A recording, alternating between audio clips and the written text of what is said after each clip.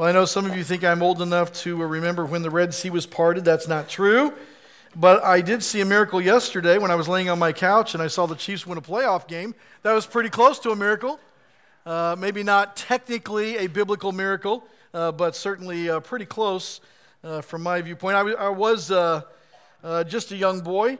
I was actually 7 years old when the Chiefs won the Super Bowl number 4.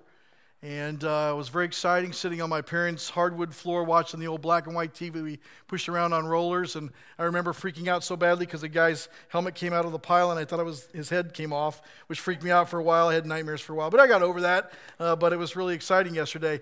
Today we're going to talk about worship. And I was thinking about the Chiefs game and how it connects with this. Today we're going to talk about worship because there's a lot of misunderstandings about it. We refer sometimes to the musical part of our service as worship. We're going to do the worship part, and then Michael's going to talk. But listen, worship is not music, okay? It can be. Music can be worship, but worship is not necessarily music. As I mentioned that big day yesterday, it was a great worship day for those who worship the Chiefs. I'm a fan. And, I've got a couple of shirts and a sweatshirt and a jacket and that kind of thing. And I'm a big fan of the Chiefs. But there were people yesterday that were like really fanatical. I mean, crazy people. Like, I don't know if you know this guy. He has named himself the X Factor. And he dresses up like that and goes to every Chiefs game. And he's kind of made a name for himself just dressing up this way. And then, of course, there's this guy they call Belly Boy. I don't know if you've ever seen him at the game, but he's at all the Chiefs games, and he's kind of a ravenous fan also. And then, of course, this crazy guy that hit the scene yesterday. I'm not sure if that's the Ultimate Warrior Chiefs fan or what that is, but that's Pastor Kendall there, if you can't tell behind the paint. I always find it interesting. The fans will just do almost anything for their sports team. I mean, they will just go nuts for their sports team. And then they come to church, and they kind of act like this. Now, this is probably a little extreme, I know. But I still find it interesting that people can get so fired up about a guy running a touchdown on a kickoff, like we saw yesterday, running for a touchdown, but they don't get very fired up about Jesus defeating death, hell, and the grave, which we just sang about. Do you not find that interesting? I mean, I don't know whether these people in this picture, I don't know whether they have the most boring church, or I think perhaps there's a gas leak in the building. I'm not sure what's going on there. Okay, and we don't have a boring church at all. We're not like that at all. But folks, I want us to think today, as we talk about worship, how is it that we can get so excited about a guy that we don't know, who doesn't know our name, running 105 yards for a touchdown? We can go nuts for that, but we sing about God sending his son to be the Savior of the world, and we can barely open our mouths. I think there's a little disconnect there.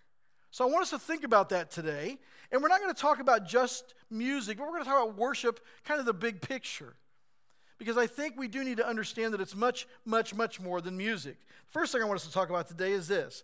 Worship is the act of ascribing worth or honor. The word worship actually comes from two Old English words, worth, W-O-R-T-H, and Skype, S-C-I-P-E, not with a Y, okay? And what it means that something is worth or worthy of giving or assigning a great value. Now, we can worship many things in our lives. We can worship people, places, things. I mean, I know some of you are thinking right now, if the definition of worship is assigning great value to something that's really worth a lot, we might worship our kids. We might worship the creation rather than the creator. We might worship our jobs. We might worship our abilities. We might worship a lot of different things. I think it's something we need to be careful about. And listen, I'm not saying don't view your children as worth very much. I'm not saying that. But what I'm saying is God deserves this worth that's way far above anything else. Way far above anything else. I want you to see what Jesus said and what he modeled when it comes to worship. Look at Luke chapter 4, verses 5 through 8. Now this is when Satan is coming to tempt Jesus. Before he starts his earthly ministry, Satan comes to tempt him. And I want you to see Jesus' response to this. It says, and the devil took him, Jesus, up and showed him all the kingdoms of the world in a moment of time. And he said to him, to you I will give all this authority and their glory, for it has been delivered to me, and I give it to whom I will. If you then will worship me, it will all be yours. Jesus answered him, it is written, you shall worship the Lord your God, and him only shall you serve. Now listen, I'm not saying you can't be excited about things. I can't. I'm not saying you can't show great value to your children or to your spouse. Listen, I was laying there on the couch watching that touchdown run, and I jumped up and started yelling. And I laid down, I'm thinking, okay, I'm going to save my voice because my voice has been a little raspy the last few years. I'm going to save my voice. I'm just going to stay calm during this game no matter what happens. And then that first play happens, and I'm standing up in the middle of the room acting like a crazy man. Okay? So I understand assigning some level of value to things. I'm not saying we can't get excited about things. But folks, Jesus is saying here, look, there is one thing to be worshiped way, way above everything else. Way above everything else. And that is God, because he is worth it. He is worthy of it. In fact, he says here, you shall worship the Lord your God, and him only shall you serve. I think that gives us a little bit of something to think about there. We also see that worship is not only the act of ascribing worth or honor, but it's giving God the glory he rightfully deserves. Now, I've heard some pastors and some theologians say you can't give God glory because he already has it all. Well, that's not really true. In fact, if you notice in that last passage we read, Satan actually said, it's been given to me. I've been given power over this earth. God has given Satan a certain amount of power over the earth, and Satan has stolen some of God's glory. Now, will he have all the glory? Yes, he will. God will have all the glory. Jesus will have all the glory at some point in history. But we can steal some away from him right now. You know, when I see a guy score a touchdown, and he does this, and he looks at the crowd, yeah, look at me. What did I do? I think what he's doing is he's saying, hey, I'm gonna look what I did. I did this. It's all me. I deserve this $43 million contract because I'm the best. But he fails to recognize in that moment who gave him those legs, who gave him that ability, and who gave him the opportunity to be in the NFL. Because you see, folks, when we think about all the things that we accomplish on our own, when we really work backwards far enough, we realize that anything we can possibly do of any value on this earth, and especially of any eternal value, it's all come, if we work back far enough, it's all come because of God's blessing in some way.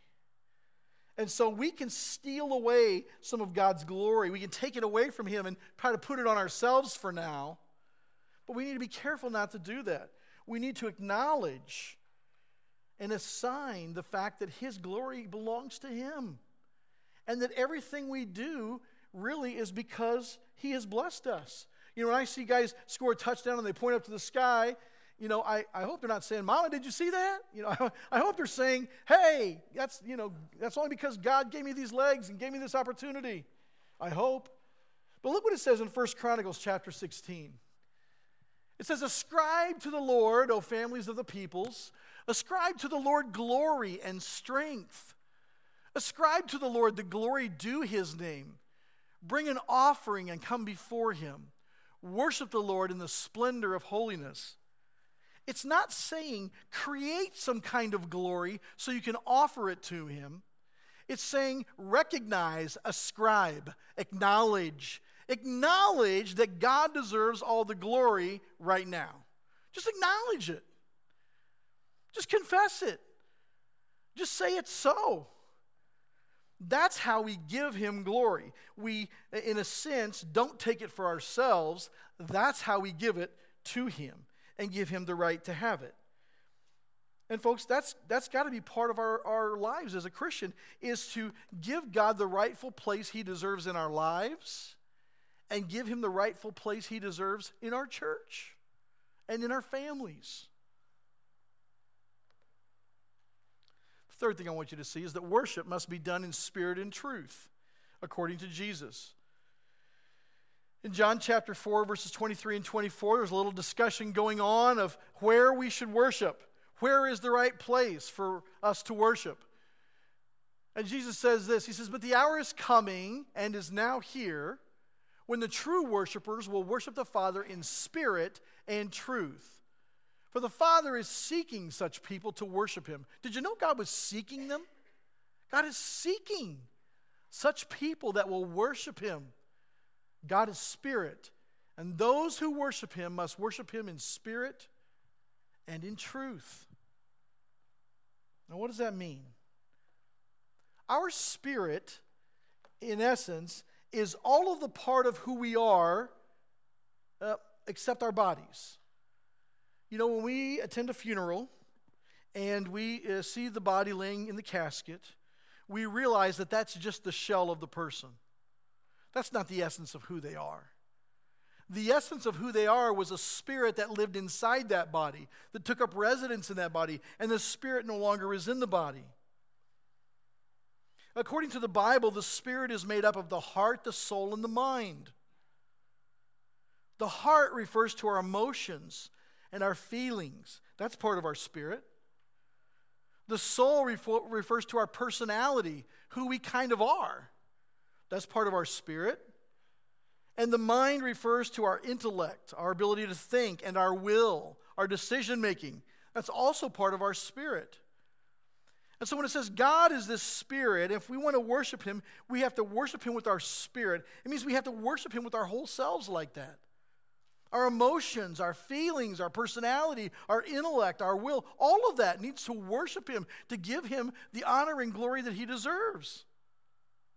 Now, listen, I know that I'm one of those guys that's kind of in touch with my feminine side, and I get emotional about things. I get that. You don't have to rub that in my face, okay? But listen, when we come and we sing the songs that we sang this morning and we come together to worship together, I want to just challenge you that if you could come and do that week after week and not ever be touched by that, not ever be moved by that, there might be a disconnect in your spiritual life.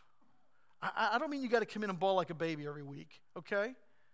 But if you could come in and sing week after week that the God of the universe, the creator of everything, looked down and saw you and I in our sinfulness, and just out of his sheer compassion and love for us, he said, I want to save those people.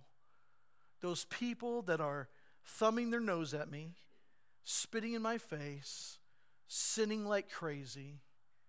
I want to save them. I want to save them for myself. So I'm going to buy them with my son.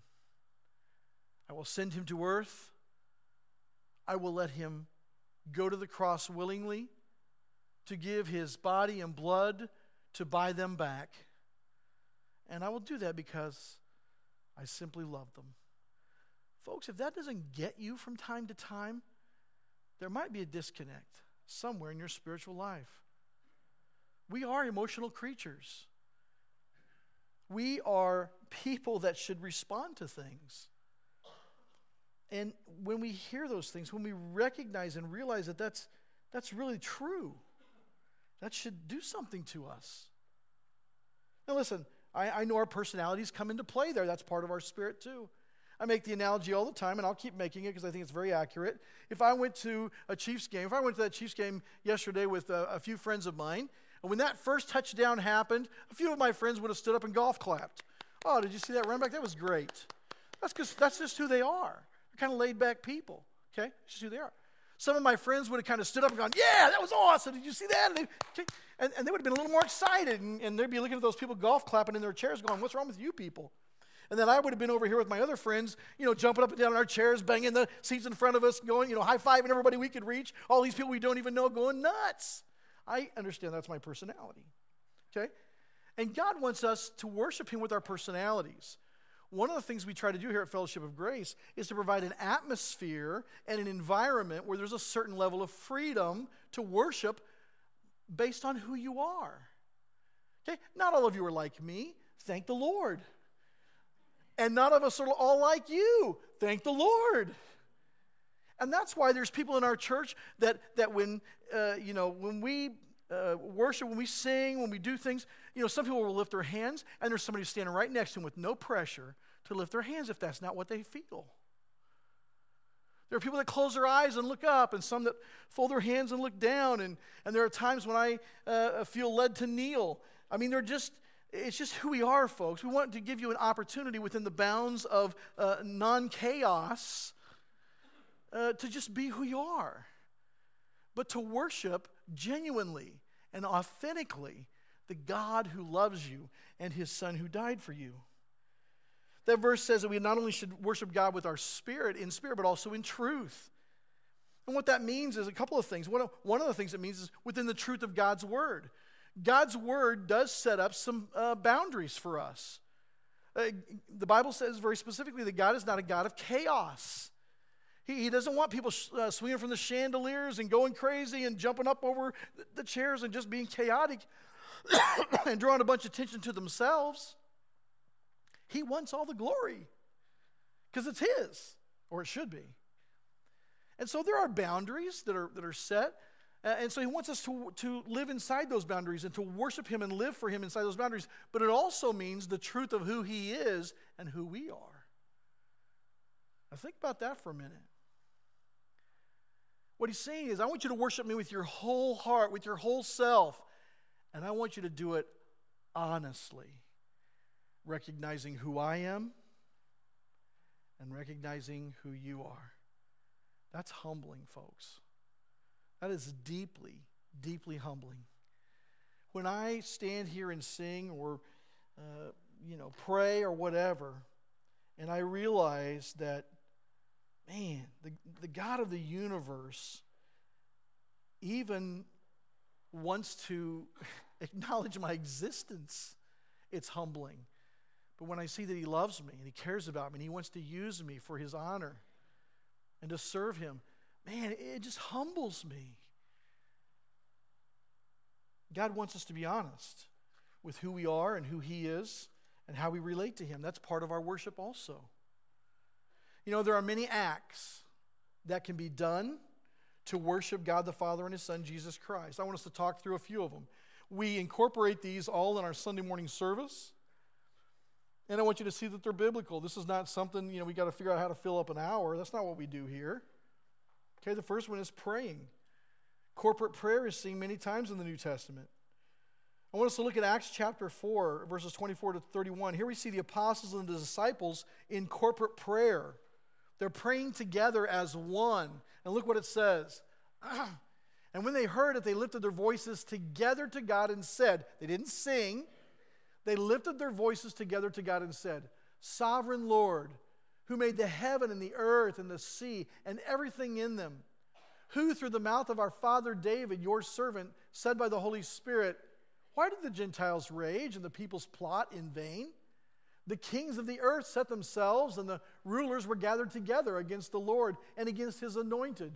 For truly in this city there were gathered together against your holy servant Jesus, whom you anointed, both Herod and Pontius Pilate, along with the Gentiles and the peoples of Israel, to do whatever your hand and your plan had predestined to take place. And now, Lord, look upon their threats and grant to your servants to continue to speak your word with all boldness, while you stretch out your hand to heal and signs and wonders are performed through the name of your holy servant Jesus. And when they had prayed, the place in which they were gathered together was shaken, and they were all filled with the Holy Spirit, and they continued to speak the word of God with boldness. You see, their corporate prayer was effective, mostly because they were praying for something that was absolutely within God's will. What they're saying in this prayer is, God, we recognize that all the people around us, the Gentiles, the Jews, Pontius Pilate, Herod, they were all against you. They were all against your son Jesus. They're all against us. God, we pray for boldness to speak the word of God boldly. Help us, God. Help us. And it says they got through praying and they went out and spoke the word of God boldly. God answered their prayer. Now, I don't want to give you the impression that God is some giant bubblegum machine. We put in the prayer and get it back what we want. It's not how it works. But when we earnestly ask and beg God to use us the way we already know He wants to use us, He will do that. He will answer that prayer. And so when we come together and pray corporately, together, we just pray according to God's will, expecting Him to answer. We want to give Him the rightful place He deserves, worship Him in our lives and in our church. And so corporate prayer is always going to be a part of our service. Also, there is singing. It's not the only kind of worship, but there is singing. Look what it says in Colossians chapter 3, verses 16 and 17. It says, "Let the word of Christ dwell in you richly, teaching and admonishing one another in all wisdom, singing psalms and hymns and spiritual songs with thankfulness in your hearts to God. And whatever you do in word or deed, do everything in the name of the Lord Jesus, giving thanks to God the Father through Him." We see in this passage that God wants us to use singing to teach and admonish and encourage one another. We don't just listen to these songs and, pick out a song. Hey, I heard a song that was pretty cool on the radio. I think we should do it at church. We don't pick them out that way. We listen very intently to what they're teaching, to the doctrine that's in them. We decide if they're the kind of style and in a sense, a spirit of the song that would minister to our people and teach and admonish and encouraging us. I'm considering next week preaching on strictly this whole music thing and just talk about the truth, the lies, and the myths about church music, because there's a lot of all of those. What do we do about shouting or clapping or raising our hands or kneeling? What do we do about all those things? Are they biblical? Are they not biblical? When we clap, for instance, when we clap at the end of a song, I hope everybody understands, and you may not. We may look at this next week. You may get 2 weeks of this, but we're not saying, "Oh, good job, band. That was awesome. You guys played that really cool. That's a cool song." That's not hopefully that's not what anybody's clapping for. When I clap at the end of a song, I'm saying, "Right on, God, what they just sang, what we just sang, that's true. I'm in. Yes. Nice touchdown, Jesus." That's what I'm clapping. Okay? Yeah, Jesus died for me. Woo! He's overcome death, hell, and the grave. That gets me excited. I want to clap. So we may talk about that next week. I'm not sure yet. You have to come back to check and see. Not only singing, but also preaching is a part of biblical worship. In Ephesians chapter 4, verses 11 and 12, it says this: "And He gave the apostles, the prophets, the evangelists, the shepherds and teachers to equip the saints for the work of ministry, for building up the body of Christ." Now, there's a lot of really great leadership doctrine in this passage. I don't want to take too much time on it. But when it says here, He gave, what this really means is God has given these men as gifts to the body. He hasn't given these men gifts. He has given these men as gifts. The apostles and the prophets have written the scriptures. That's why we don't have apostles and prophets in our church. Okay? But we do have evangelists and shepherds, teachers, pastors. Shepherds and teachers and pastors are all the same person. But look what they're for. They're not to do the work of the ministry. It's not, I'm not the paid professional that is supposed to do the work of the ministry of this church. We're supposed to equip the saints for the work of the ministry, for building up the body of Christ. What this passage is saying, believe it or not, God has given you as the congregation, the pastors of this church, to equip you to do the work of the ministry to one another. It's not our job to do the work of the ministry and you guys sit back and watch. It's our job to say, you don't know how to make a visit in the hospital? Let me show you how. You don't know how to share the gospel with somebody? Let me show you how. Let me teach you how. You don't know how to show love and concern for somebody who's going through a difficult time? Come and watch me. Let me disciple you. Let me help you. That's what we're for, so that you all are the ministers of the church. We're not the ministers. You're the ministers. We're, in a sense, just the equippers. We're the ones that teach you and help you and encourage you to do it. But when you come and hear biblical preaching, that, again, it ministers to your intellect, to your will. Hopefully, sometimes you'll hear preaching here at Fellowship of Grace and you'll walk out here going, man, I just really need to change some things. I just need to do some things different. I need to, that's touched me today. What was said there, what he read in the scriptures, that ministered to me. I need to change some things. And that's why preaching is a part of worship. We also see that giving is a part of worship. Look what it says in 1 Corinthians chapter 16. We talked about this a couple of weeks ago, just on giving, so we're not going to spend a lot of time on it. But it says, now concerning the collection for the saints, as I directed the churches of Galatia, so you also are to do in Corinth. On the first day of every week, each of you is to put something aside and store it up as he may prosper, so that there will be no collecting when I come. Look what it says here in 2 Corinthians. Each one must give as he has decided in his heart, not reluctantly or under compulsion, for God loves a cheerful giver. What that's saying is look, each one of you in this church, you must give. Isn't that interesting? Each one must give. Okay, we can stop right there. That's a sermon. Each one must give as he has decided in his heart, in his own heart.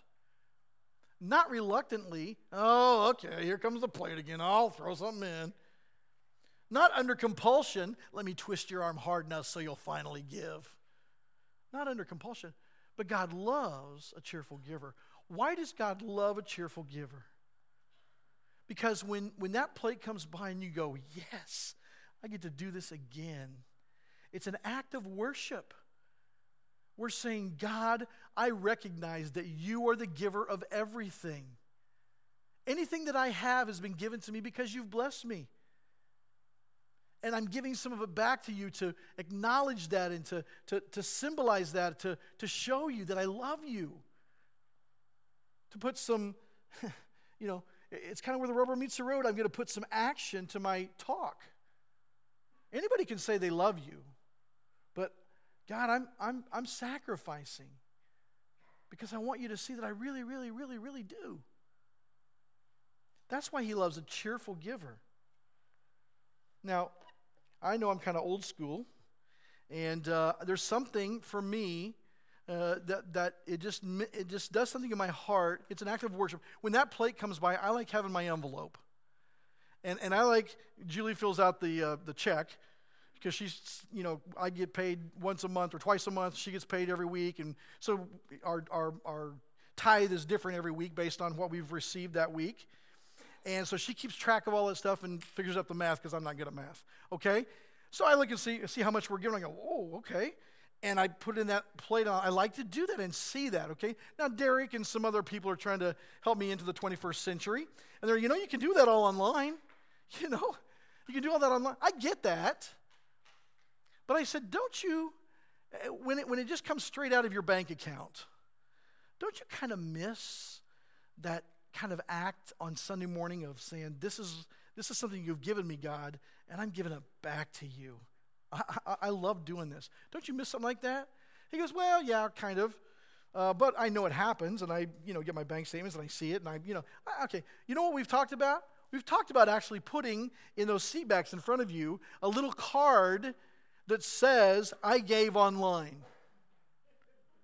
Simply for the worshipful art of saying, if I gave online this week, if I just have it automatically deducted out of my account, I can take this out and remember that those things that I know that God has given me everything and I'm giving back to him, I'm just doing that as an act of worship. It's not so anybody else can see what you do. That's the farthest thing from our minds. It's all about how do I connect with God through this? How is this an act of worship for me? And so giving is another way to do that. It's another important part of corporate worship. Lastly, we see the Lord's Supper is another way. And by the way, these are not the only 5 ways. There are many other ways that we worship corporately together. But the Lord's Supper is another one. Look what Paul writes in 1 Corinthians chapter 11. He says, "For I received from the Lord what I also delivered to you, that the Lord Jesus on the night when he was betrayed, he took bread. And when he had given thanks, he broke it and said, 'This is my body, which is for you. Do this in remembrance of me.' In the same way also, he took the cup after supper, saying, 'This cup is the new covenant in my blood. Do this as often as you drink it in remembrance of me. For as often as you eat this bread and drink this cup, you proclaim the Lord's death until he comes.'" Now we're going to take the Lord's Supper here in just a minute. We're actually going to do this. When people come to Fellowship of Grace, they come from many different backgrounds and denominations, and many times people will say, "Well, I came from a church where we took the Lord's Supper every day, or every week, not every day, every Sunday. Why don't you guys do that?" Well, first of all, the New Testament doesn't command that, okay? It tells us to do it, but it doesn't tell us how often. And so God gives us freedom when he doesn't command. Here's why we don't do it every week. It's not because we're lazy and we don't want to fill up the cups every week, okay? There's a very strategic reason why we don't do it every week. How many of you, when you get up in the morning and you're getting ready for your morning shower, how many of you stand there for a couple of minutes and go, "Now what's my strategy going to be today? Let me think through this. I think I'll start here and then I'll move over to here and I'll..." No, you just hop in, you just do it by rote, right? You just jump in, you don't even think about it, okay? My wife's a hairdresser, and so I jump in. I'm not even thinking about it, and there's some new shampoo thing in there that I don't even know what it is. I'm putting it on, and who knows what that is. I'll come with my hair blonde sometime, I'm sure, eventually. But you just do that by rote because you don't even think about it, right? We don't want the Lord's Supper to become so common to us that it becomes meaningless. We want to do it occasionally, and we do it differently. Sometimes we pass the plates. Sometimes, like today, we're going to have you come up to one of these 3 stations and serve yourself. Sometimes before, we've had tables and chairs where people sit at those and they serve everybody at their table. We've done it in numerous different ways because we want to make it special. We want the focus to be on Jesus and what he's done for us. We want us to think about and really just contemplate that the God of the universe sent his son Jesus to die for us. And Jesus willingly carried that cross up that hill. When he took a beating like nobody else, he laid down on that cross, and as they drove those nails, those railroad spikes through his hands and his feet, he willingly did it to pay for our sins. And when they pulled that cross up and it dropped probably about 4 feet into the ground and it just jerked every bone in his body, he stayed there and willingly took it. He gave up his body and his blood for us for no other reason but that he loved us. We want you to think about that because it's really important. It's really important to keep us focused on life and on the important things of life. And so what I'm going to do is I'm going to pray here. And when I'm through praying, I want you to just, at whatever time you feel led, you come up to one of these 3 tables and serve yourself and go back to your seat. We invite anybody who is here today who has received Christ as their Savior, who has put their faith and trust in Jesus to pay for their sins, to participate with us. Let's pray. Father, we are so thankful. We are so thankful for this symbol of your body and your blood. Father, we are so thankful that your son Jesus gave himself up for us. Help us never take him for granted. Help us never take you for granted. Help us never to do this act as just another religious thing.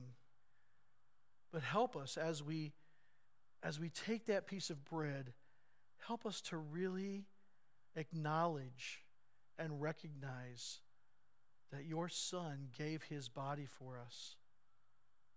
As we drink this juice, help us to recognize and acknowledge that he spilled his blood for us. Father, we are so unworthy, and yet because of your love, you saved us.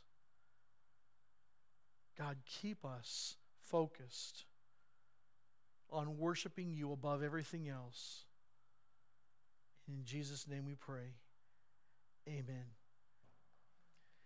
You know, worship is not limited to these 5 acts that we talked about today. There are many other things that we can participate in while assigning great value and worth to God. In fact, 1 Corinthians 10:31 says this, "So whether you eat or drink or whatever you do, do all to the glory of God." So everything we do, going to work, driving down the street, taking out the trash, mowing the lawn, we can do it all to bring honor and glory to God if we do it with the right heart and a heart of service to him. The last thing I want to share with you today is this. True worship always results in a response. Always results in a response. Look, these people really love their football team. And they love it so much, it demands a response. It demands a response. Yesterday when I was laying on the couch intending to be quiet, when I saw that play, I was compelled to respond. I was compelled. Folks, true worship results in a response too. And the response is service. Look again at what Jesus said in Luke chapter 4 and verse 8. He said, "You shall worship the Lord your God, and him only shall you serve."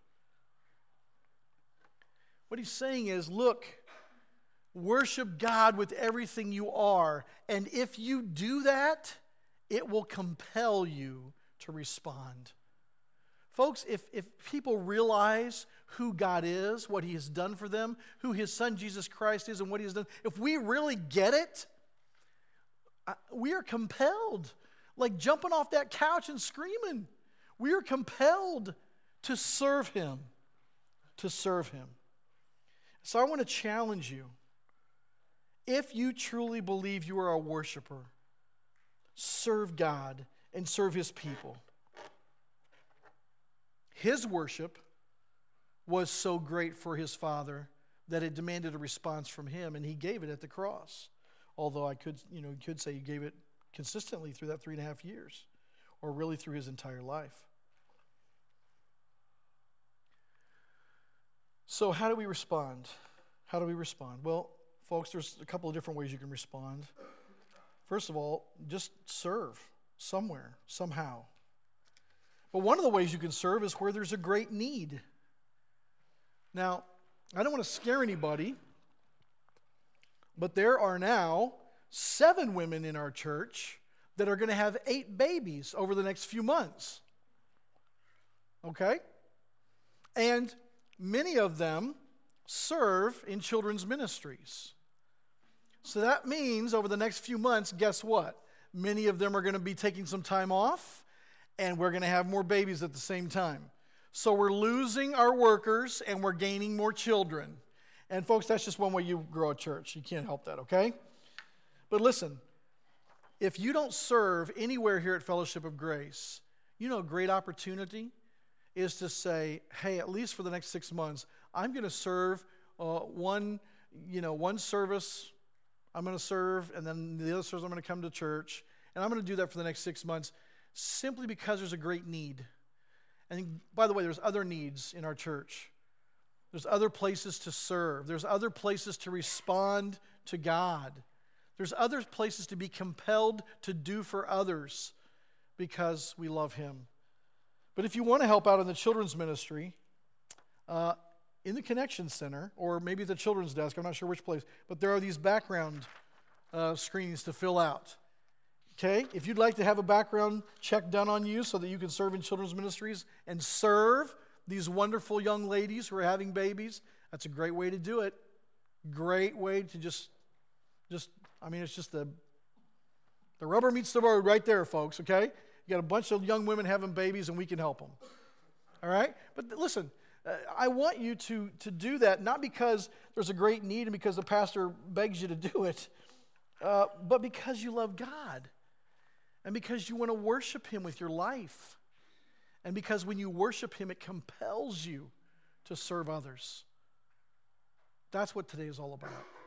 Let's pray. Father, we're so thankful for your word that guides us and teaches us and really gives us the truth.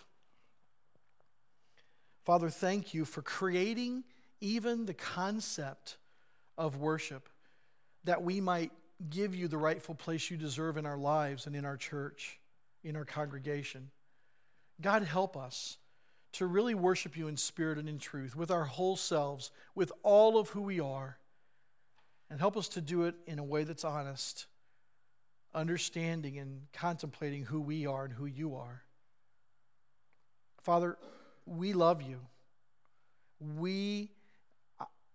I just can't get over what you have done for me.